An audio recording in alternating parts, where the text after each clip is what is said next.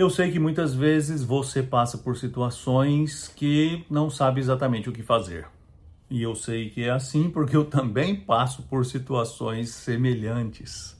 Por isso é muito bom poder contar com pessoas que ao nosso lado são usados por Deus para falar o nosso coração, para nos consolar, para nos exortar, para nos corrigir, para nos animar, para trazer uma palavra de Deus para a nossa vida. E é bom saber que você também pode ser a pessoa que Deus vai usar para falar com outros, com aqueles que, como você, também enfrentam dificuldades. Sabendo dessa verdade, o apóstolo Paulo escreveu aos Colossenses, no capítulo 3, no versículo 16, a seguinte instrução: habite ricamente em vocês a palavra de Cristo, ensinem e aconselhem-se uns aos outros com toda sabedoria, e cantem salmos, hinos e cânticos espirituais com gratidão em seu coração.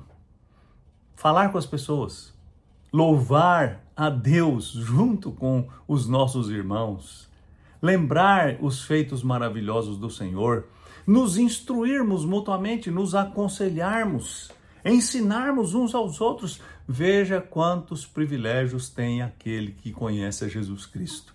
O Senhor o coloca ao lado de pessoas que podem ajudá-lo, que podem lhe oferecer o seu ombro, que podem ser o seu suporte, que podem ajudá-los nos momentos difíceis da vida.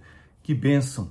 Você em Cristo pode contar com outras pessoas que, como você, lutam e juntos encontrar uma vida dirigida pelo Senhor.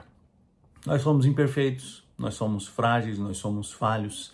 Muitas vezes não sabemos o que fazer, mas o Senhor fala conosco, na sua palavra e através das pessoas que Ele coloca na nossa vida.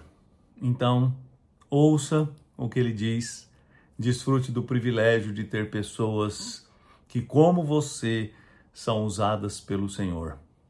E viva! Vamos orar.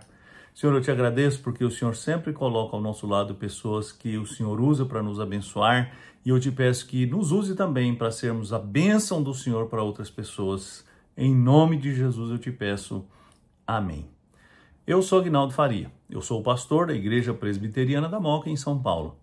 Você pode receber mensagens como esta diariamente. Basta que você se inscreva no nosso canal. Eu sei, Deus sempre falará ao nosso coração.